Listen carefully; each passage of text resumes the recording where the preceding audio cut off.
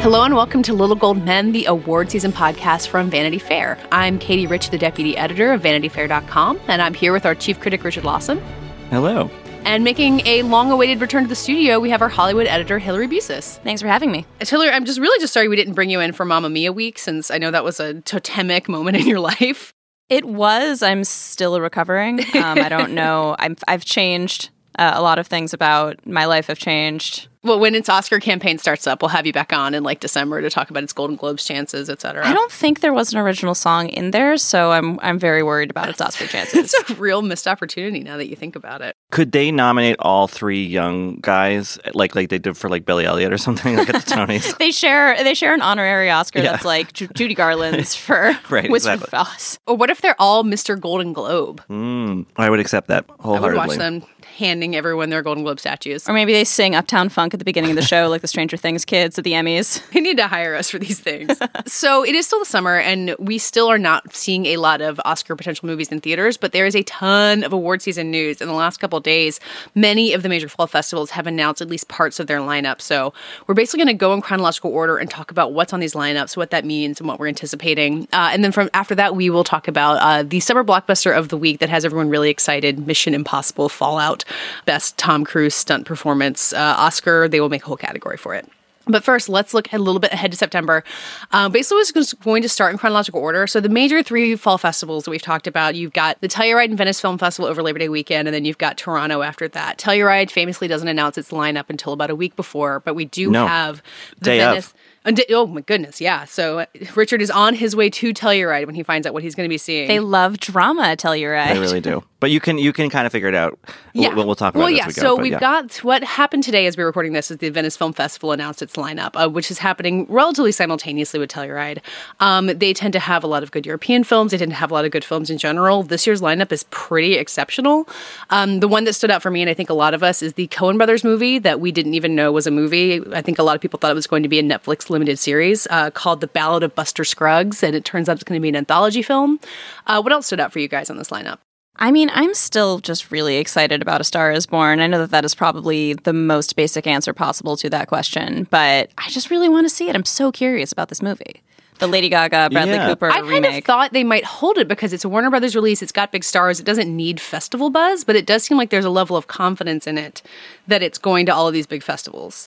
Right, and I think I've already read that they started showing it to distributors who apparently have had a very positive reaction to the movie. So I guess maybe that boosted their confidence even further and made them decide to really give it a push. Yeah, I mean, a musical called La La Land debuted at Venice, a couple years ago, and I think that it's a festival movie indicates to me that there's reason for its aspirations, that it's not just Lady Gaga made a movie, that right. This is a real contender. Yeah, I think so. And, again, I did talk to someone who saw it, and he was, sang its praises in certain areas, so I'm really curious about that.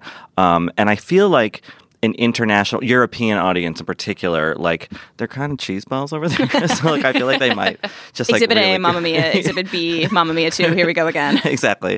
I feel like they really might go for it, and then so it'll kick the movie off. It'll give it some good momentum as it enters the fall season. The Hollywood Foreign Press is the people that gave Lady Gaga her Golden Globe, right? I mean, get ready for her second. If she doesn't win it, I think they're going to burn. I think she already won. I think that there was a press release about that. All right, Richard, what stood out for you at the Venice lineup?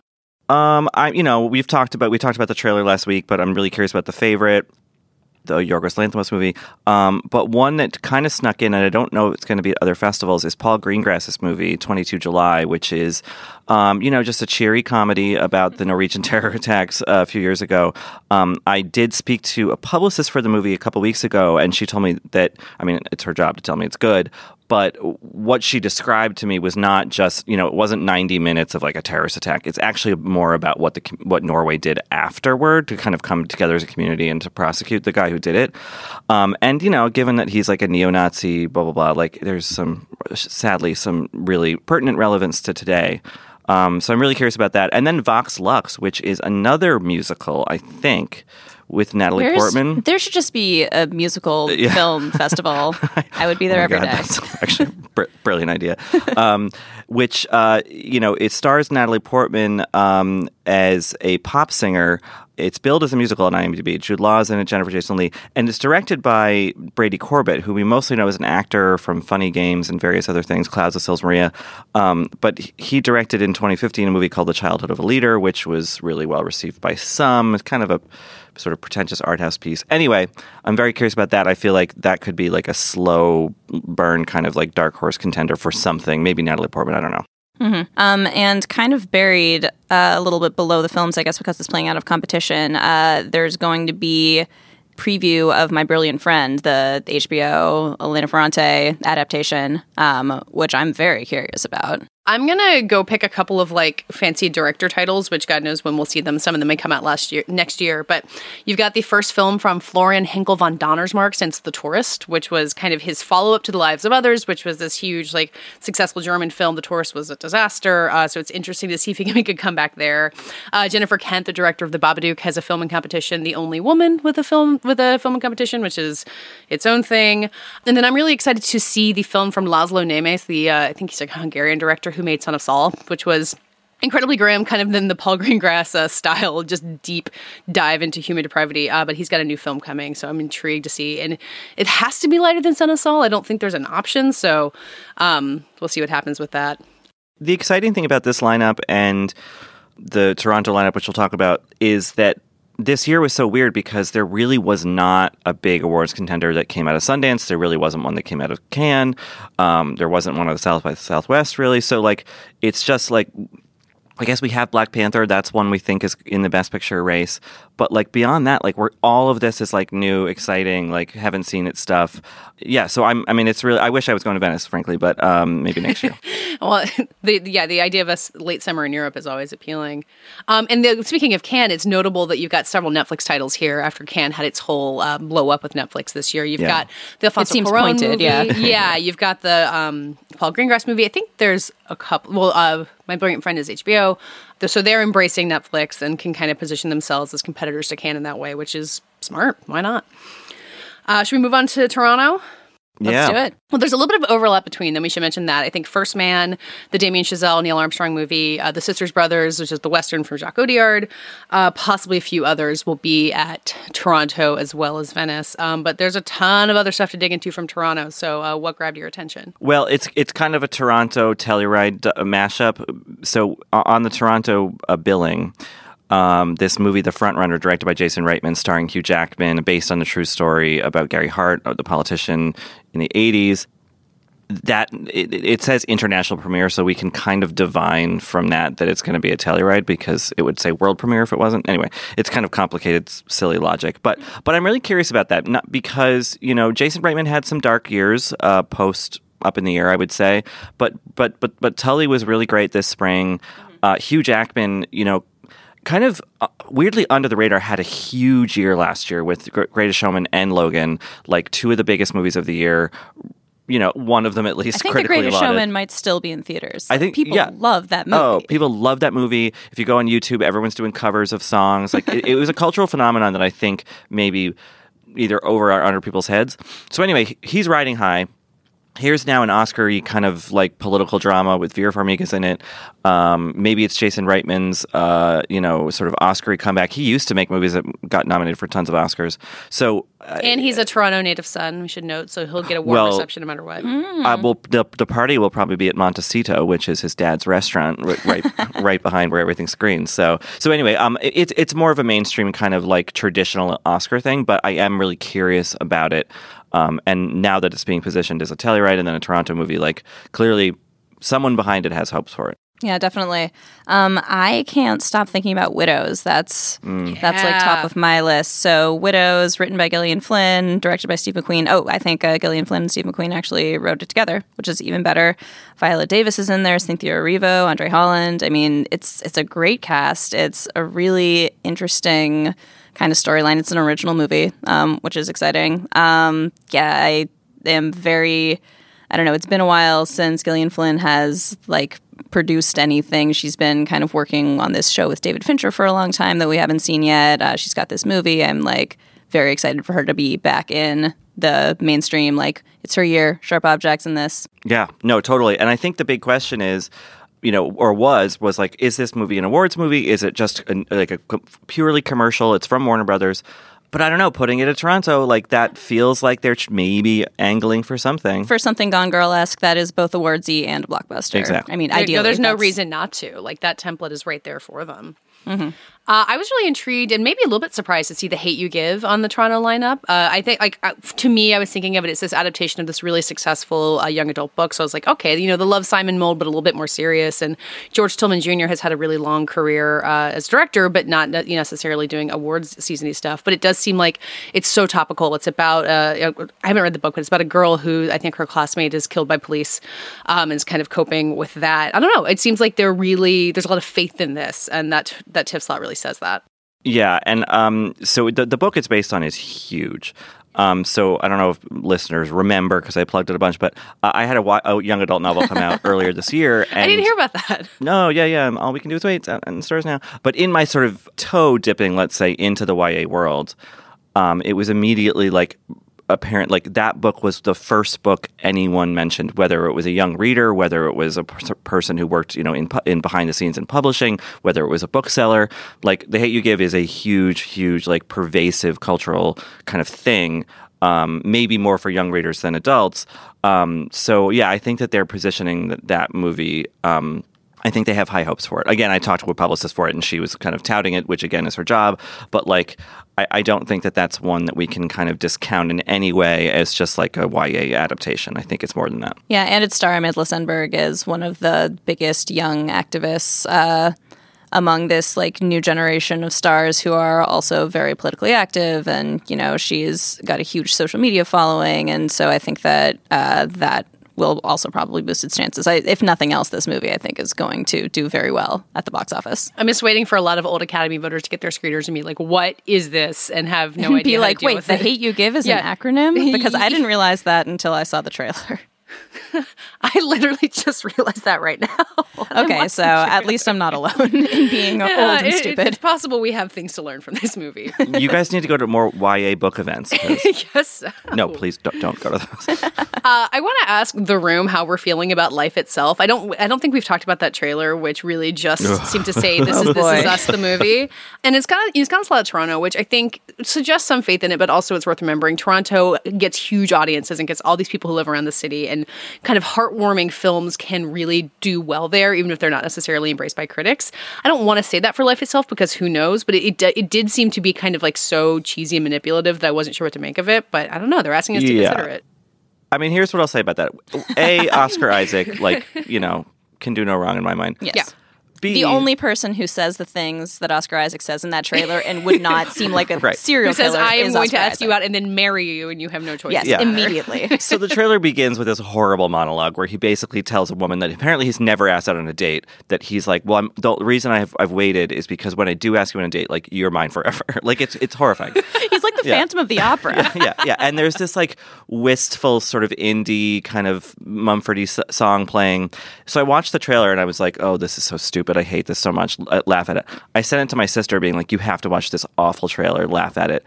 And then I kind of watched it a second time while she watched it for a first time, like over GChat.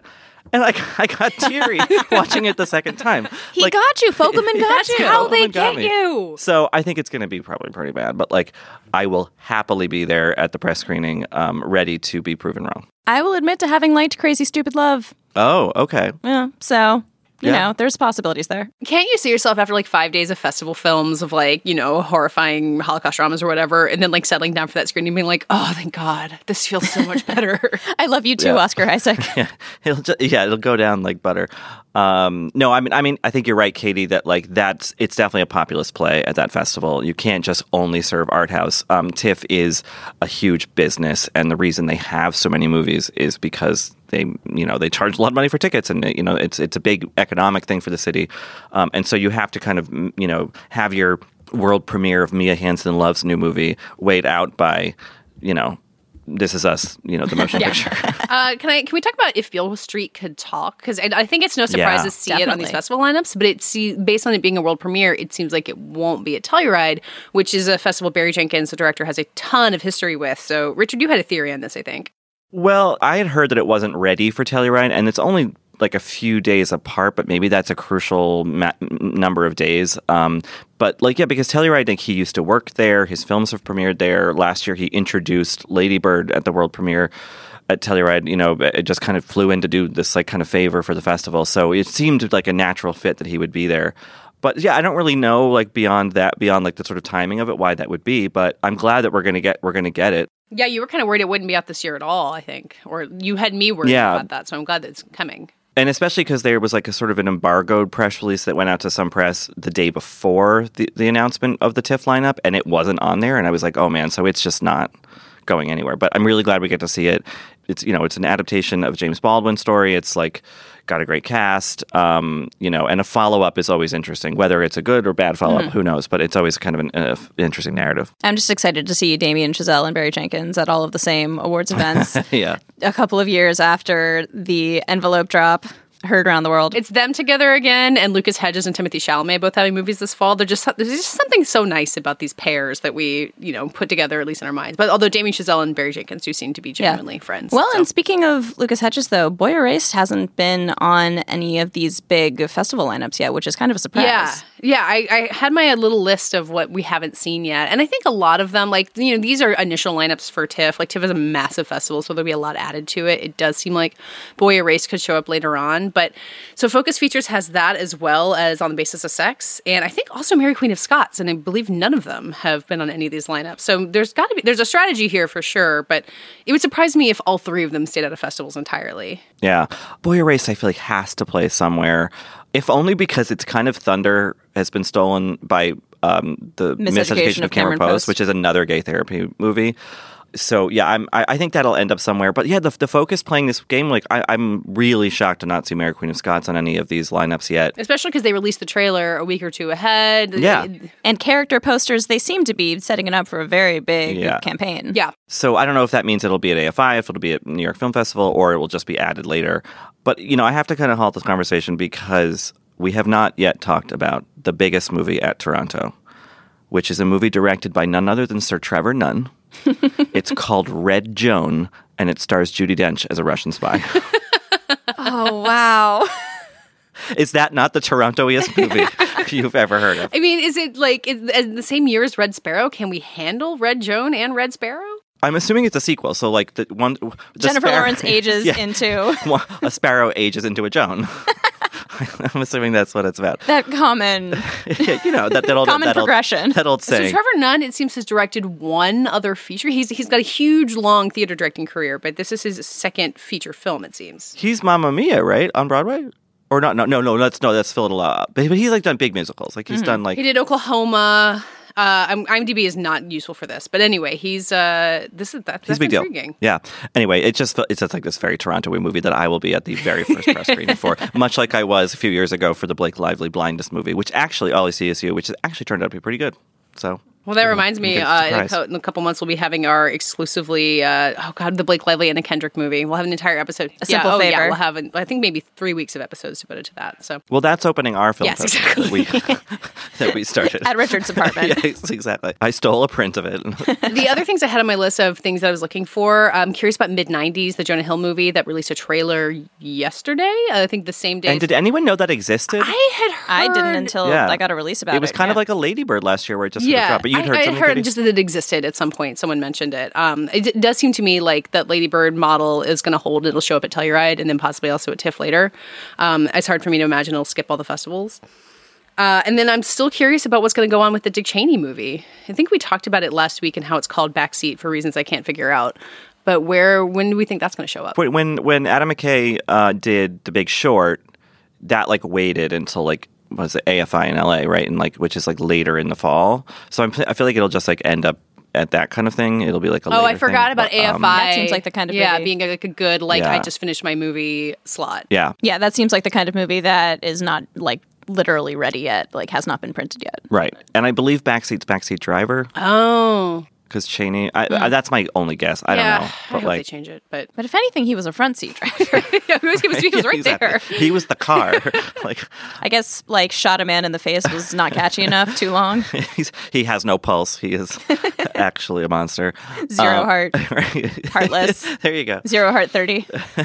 Call me, Adam McKay. Our friend Joe Reed of the This Had Oscar Buzz podcast had a pretty strong theory. I thought that Welcome to Marwen, the Robert Zemeckis movie, would be the closing night of the New York Film Festival, where The Walk definitely played, Flight definitely played. They've got a good track record with Zemeckis. The Walk was opening, yeah. And so far with the New York Film Festival, we have The Favorite as the opener and then Roma as the centerpiece, and both of them will have been at other festivals. So maybe Welcome to Marwen is the big debut that they're going to have. Yeah, that seems like it likely. And then another movie that I noticed that I think is going to be a Telluride, just judging by the sort of language, and that's definitely at Toronto, is White Boy Rick. Yeah. Oh, right. Which stars Matthew McConaughey. It's kind of this, and Jennifer Jason Leigh, Bruce Dern. It's kind of a crime drama. There's a trailer out for it. It looks kind of gritty. Oh, Brian Tyree Henry's in it. Does McConaughey play White Boy Rick? No, I believe he's White Boy Rick's dad. Oh, no. And I can't find on IMDb who plays the titular Rick. I think it might be a newcomer kid. But anyway, so it's directed by Jan Demange. Demange. Sure. Who made 71 a couple years ago with Jack O'Connell, which is sort of a Northern Irish, sort of behind enemy lines thriller that's actually really good. So the fact that it's going to be at Telluride is interesting to me. I mean, look, Hostels was at Telluride last year and that didn't do anything. So sometimes they have to throw a sort of butch movie for the old men who spend thousands of dollars to go to Telluride. They have to just who toss didn't one want to in. see I, Tanya. Right, exactly. So, I mean, I don't know. I'm just curious about it, as yet another in this jumble of titles that, have been not, glimpsed by anyone at any festival yet. Does anyone have a theory on whether The Irishman, the Martin Scorsese Netflix movie, is going to come out this year? Because it's nowhere to be found in any of these lineups. It does seem like something that could just, they're spending hundreds of millions of dollars on CGI. Well, yeah. How long does it take to age down De Niro? I mean, as long as he How wants, hard is that dial to turn? I would still guess it's going to show up, but also Netflix is busy this year, so if they wanted to hold it, it seems like they had plenty else to campaign. If they want to throw their entire budget behind an Oscar campaign for Set It Up, for example, they could. Exactly. They could easily do that. I mean, Glenn Powell, Golden Globe comedy nomination. I mean, I would say it. Yeah, I'm curious about that one. And there's another one. A friend of the podcast, James Gray, has a space movie called Ad Astra that stars Brad Pitt that I kind of thought we were going to see on one of these lists, and we have not. So maybe it's just not ready. Who knows? But no, that whole generation's going to space. Sean Penn is in that new Hulu astronaut show. That's right. Yeah. It's finally time. It's the final frontier, I guess. And may they never come back. That seems like something that could show up at Cannes next year, too, because James Gray is famously beloved in France, more so than we appreciate him here, which is a shame. But yeah, I forgot to be anticipating that one. Well, the big question for a lot of colleagues that I've talked to who are going to Toronto and not any of the other festivals is where is Suspiria, which is Luca Guadagnino's follow-up to Call Me By Your Name, and a remake of the classic 70s Italian horror film. It will be at Venice because how could it not be? It is Italian to its bones. But nowhere else yet has been announced, and I'm really, really hoping that I get a chance to see it, at one of these festivals. But I also just really want to know if it's at all awards worthy, or if it's just going to be because it could be Mother, which premiered at Venice last year, screened at Toronto, and then which was the best comedy of 2017, right. And should have gotten more recognition. I mean, if anything, brace your sinks, everyone. But yeah, so I don't know. I'm curious about that. Yeah, it could also be a bigger splash. Luca Guadagnino's previous movie that was really well liked, but just didn't have awards traction. It's coming out in the fall. It's on the heels of Call Me By Your Name. It seems like he's past that point, but you're right that it doesn't have to be a slam dunk to be worthy or interesting to talk about. All right, so Richard, you will be at Telluride and then also Toronto. We'll have coverage from all of these festivals. So everyone should just keep an eye out on spend your Labor Day weekend indoors reading Richard's reviews from Telluride. I know that's what I'm doing. That's what we'll all be doing. So make it worth Richard's while. And Cam Collins will be reviewing from Toronto as well. So we'll have two people kind of We're going to fight over a Star is Born review is what I'm And just what I'm publish saying. the transcript of that fight, please. And We should do dueling reviews, actually. Oh, that would be great. what if both reviews are just like, holy shit? And Two gay critics talk Lady about A Gaga. Star is Born. One of you can review the Barbara one of you can review the Judy one, and then you can do a back and forth for Gaga. Or I'll review Gaga, he'll review Bradley Cooper or something. This year, I'm going to eat better and spend less time and money at the grocery store thanks to ButcherBox. ButcherBox is the meat delivery subscription that gives me more time for what matters most. Each month, they send a box of the highest quality meats for a better price than the grocery store, which gives me more time to spend cooking and sharing delicious meals with friends and family. Each month, ButcherBox ships a curated selection of high-quality meat right to my home. All meat is free of antibiotics and hormones. Each box has 9 to 11 pounds of meat, which is enough for 24 individual meals. It's packed fresh and shipped frozen and vacuum sealed so that it always stays that way. I can customize my box or go with one of theirs. Either way, I get exactly what I want. ButcherBox is really the most affordable and convenient way to get healthy, humanely raised meat.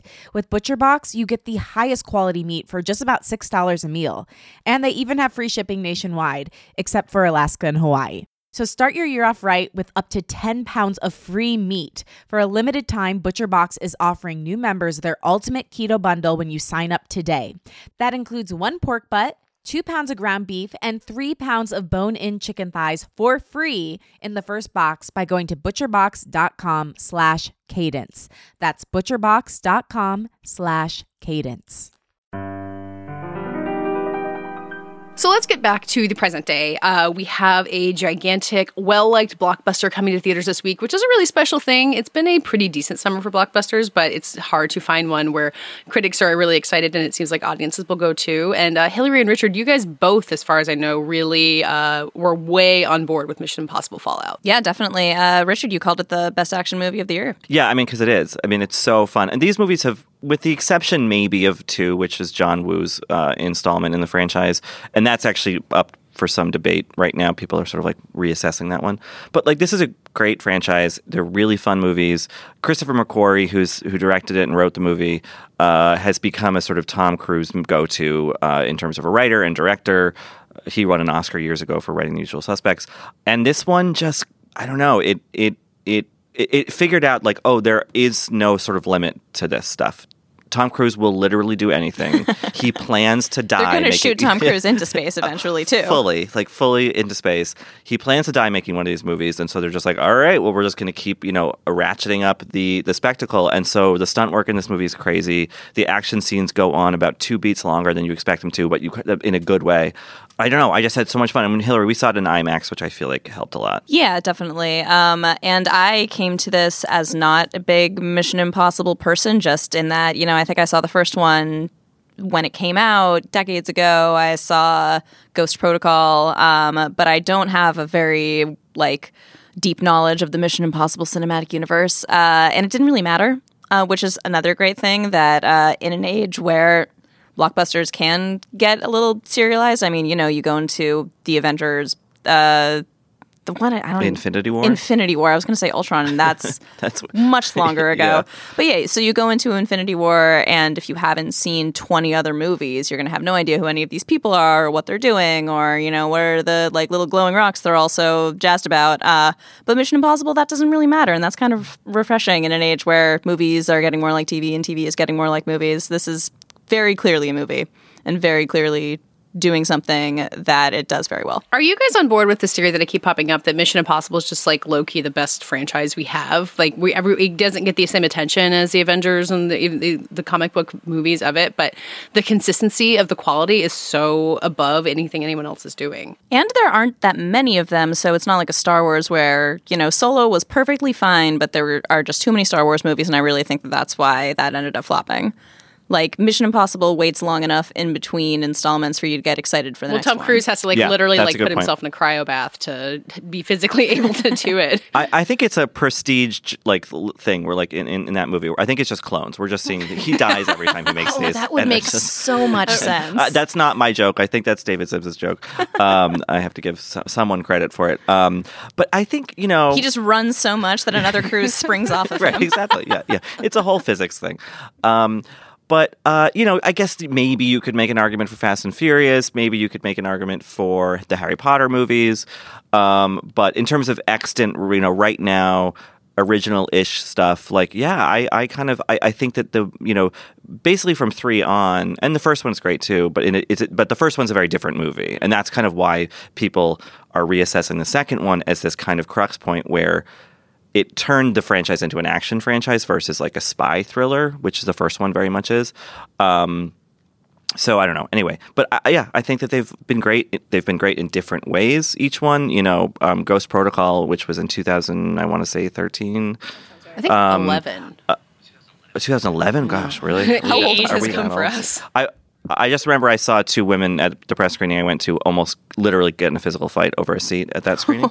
But that was Brad Bird making his live-action debut and had such personality because of that. And now we've got McQuarrie doing his thing. And so, it's slightly auteurish, this franchise, which is interesting. And at the center of it all, despite personal life, whatever you want to say about Tom Cruise, outside of his presence in movies, you watch this movie and you're like, this guy, he's just a movie star for a very palpable reason. The amazing thing about this franchise that I think it's easy to forget since Ghost Protocol was such a huge hit is that movie was supposed to be Jeremy Renner taking over for Tom Cruise. It was still relatively in the wake of all the Scientology, Katie Holmes stuff. It just seemed like he was on his way out, and Tom Cruise kind of, and he was in the last one too, the one between Ghost Protocol and, with 3, which and did Fallout. well. Oh yeah, Rogue sorry, Nation. he was Rogue Nation. So Jeremy Renner was still hanging around there, but it seems like Tom Cruise, through sheer force of will, was like, no, I'm not giving this up, and I'm gonna jump off buildings to prove that I'm still a movie star, and it works.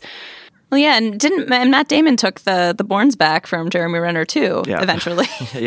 Renner, things didn't quite pan out, I guess. That's the thing. They've tried different stuff with these movies. They've added cast members like Jonathan Rhys-Meyers as a kind of sidekick, and Maggie Q, and Jeremy Renner, but he and Ving Rhames have really remained the only constants. And now Rebecca Ferguson has kind of joined that company. She's been and in Simon the last Pegg 2. has been in the last 3. Simon Pegg, 4? that was J.J. Abrams. Yeah, he brought him on. Vanessa Kirby from The Crown is in this one, and hopefully in the next. There's no reason to think she won't be in the next one. That's not a spoiler, I don't think. They're playing with the kind of people around him, but it's so clear, especially in this one, that that Tom Cruise is absolutely the crucial center of this, this franchise. And in 50 years, his hologram will still be starring in them. Absolutely. Doing even more death-defying stunts. Is it worth me asking what this movie is about? Certainly not. Oh, no. I haven't really been able to figure it out, and it does seem like it doesn't matter. Even the most glowing reviews are like, yeah, it's excuse for the action sequences, but there is kind of a Unabomber-esque figure, I guess, that they're trying to hunt down. He has this manifesto about, it's pretty standard action movie villain Anarchists stuff. Yeah, burning everything down to rebuild anew. But it doesn't matter. You've got Cruise, you've got Henry Cavill's mustache, you've got... Oh, yeah, we didn't talk about Henry Cavill. No, we didn't. And he's I wanted to ask about Henry Cavill. He's very fun in and this movie. The contractually mandated mustache. So I had a very poorly timed tweet the night before the interview he gave where he talked about me, dating women and how, he's scared to date people because he's I don't know, because of Me Too or whatever. He's worried that people are going to accuse him of sexual misconduct if he says hello. It was something like very that. rational bullshit fear, about that. So that happened on a Wednesday morning, but the night before we had seen the movie, and I was tweeting excitedly about it because the embargo had lifted or whatever, and one of my tweets was, I'm working on a theory that Henry Cavill's a genius. Because he's so good in the movie. He's so much better than he ever was a Superman. Oh, yeah, so much. It's night and day. Well, what it is it's a continuation of him and the man I was just going to Uncle. ask if it's Man from Uncle Henry Cavill. It's a little less like arch and wry than that movie, which everyone should see, by the way. That's a very underlooked summer movie from years past. But it's not. I don't think it's a spoiler. It's in the trailers. He's kind of the villain, or one of the villains anyway. And he plays it perfectly well because he's so good looking and wholesome seeming that having him tweaked just a little bit with the mustache and to be bad, it just works really well. And it's kind of like a joke in a way that I think Henry Cavill seems in on, which is fun. Yeah, and the movie generally has a pretty good sense of humor, which you wouldn't always expect from some giant tentpole like this. And Henry Cavill's role a lot of the time is not in like an annoying Deadpool kind of way, but to point out how ridiculous the impossible missions force is in the first place, how all they do is, put on silly masks and like You run really don't around. like those masks. I love the masks. I think the masks are so funny. They're so Scooby-Doo. Well, I remember when Ghost Protocol came out, like there's a whole scene where they're trying to use the mask and the machine breaks, so they never use the masks at all in that. And it seemed to me like they might be moving away from it in the franchise. But I'm glad to hear that they're sticking with it, because I think you're right, Hillary, that the silliness of them is a huge part of the appeal. There's one mask bit at the top of the film that, like, I will not spoil it, but, like, it's bizarre. It had me on the floor. It's like a cameo that you're like, of all the cameos? But it's great. And I think, you're speaking to the sense of humor, Hillary, like, I mean, granted, we were at a free press screening, so people are sort of worked up in a different way. I think there was free popcorn. There was popcorn in this one, that's which special. does not always happen. No, that was nice. People were like laughing at the end of big action sequences because they were so like giddy and like fun, and just like the release of tension, because it does a great job of building that. Yeah, and building it. It really coils tight. So it's just like a really viscerally fun thing. I don't often say this because it's like it costs more money and it's expensive to go to movies. But like if you can see it in IMAX, like I would recommend it, because it's just like having this already crazy spectacle be that much bigger is just a lot of fun. And this is, I think, a movie that probably loses something if you watch it on a laptop screen, on a phone. I would think so. Yeah. Yeah. You need to be like locked into it. You can't be You like got to be in a dark distracted. room. Yeah. You have to have an enormous Like, popcorn. have Tom Cruise's level of commitment to watching his movies. It kind of seems like the least you can do. He broke If you himself. don't leave your screening, He literally snapped himself in half for your amusement. pony up the 1750. If you have MoviePass, you can wait until the off-peak hours and see it then. I just looked up my when the earliest I can see it. I think it might be the last thing I do before I leave for vacation, which just seems correct. Like, that's how you should spend your summer, right? Oh, yeah, that'll usher in a vacation well, especially if you're going to the mountains of Kashmir. I am. How did you guess?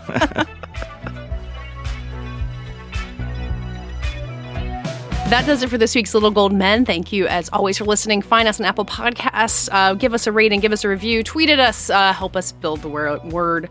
You can find us all at vanityfair.com, writing about Mission Impossible and awards movies and so many other things. We're all on Twitter at Little Gold Men, and on our own. I'm at Katie Rich, Richard, Rye Laws. and Hillary. Filibuster with 2 R's because 1 R was taken.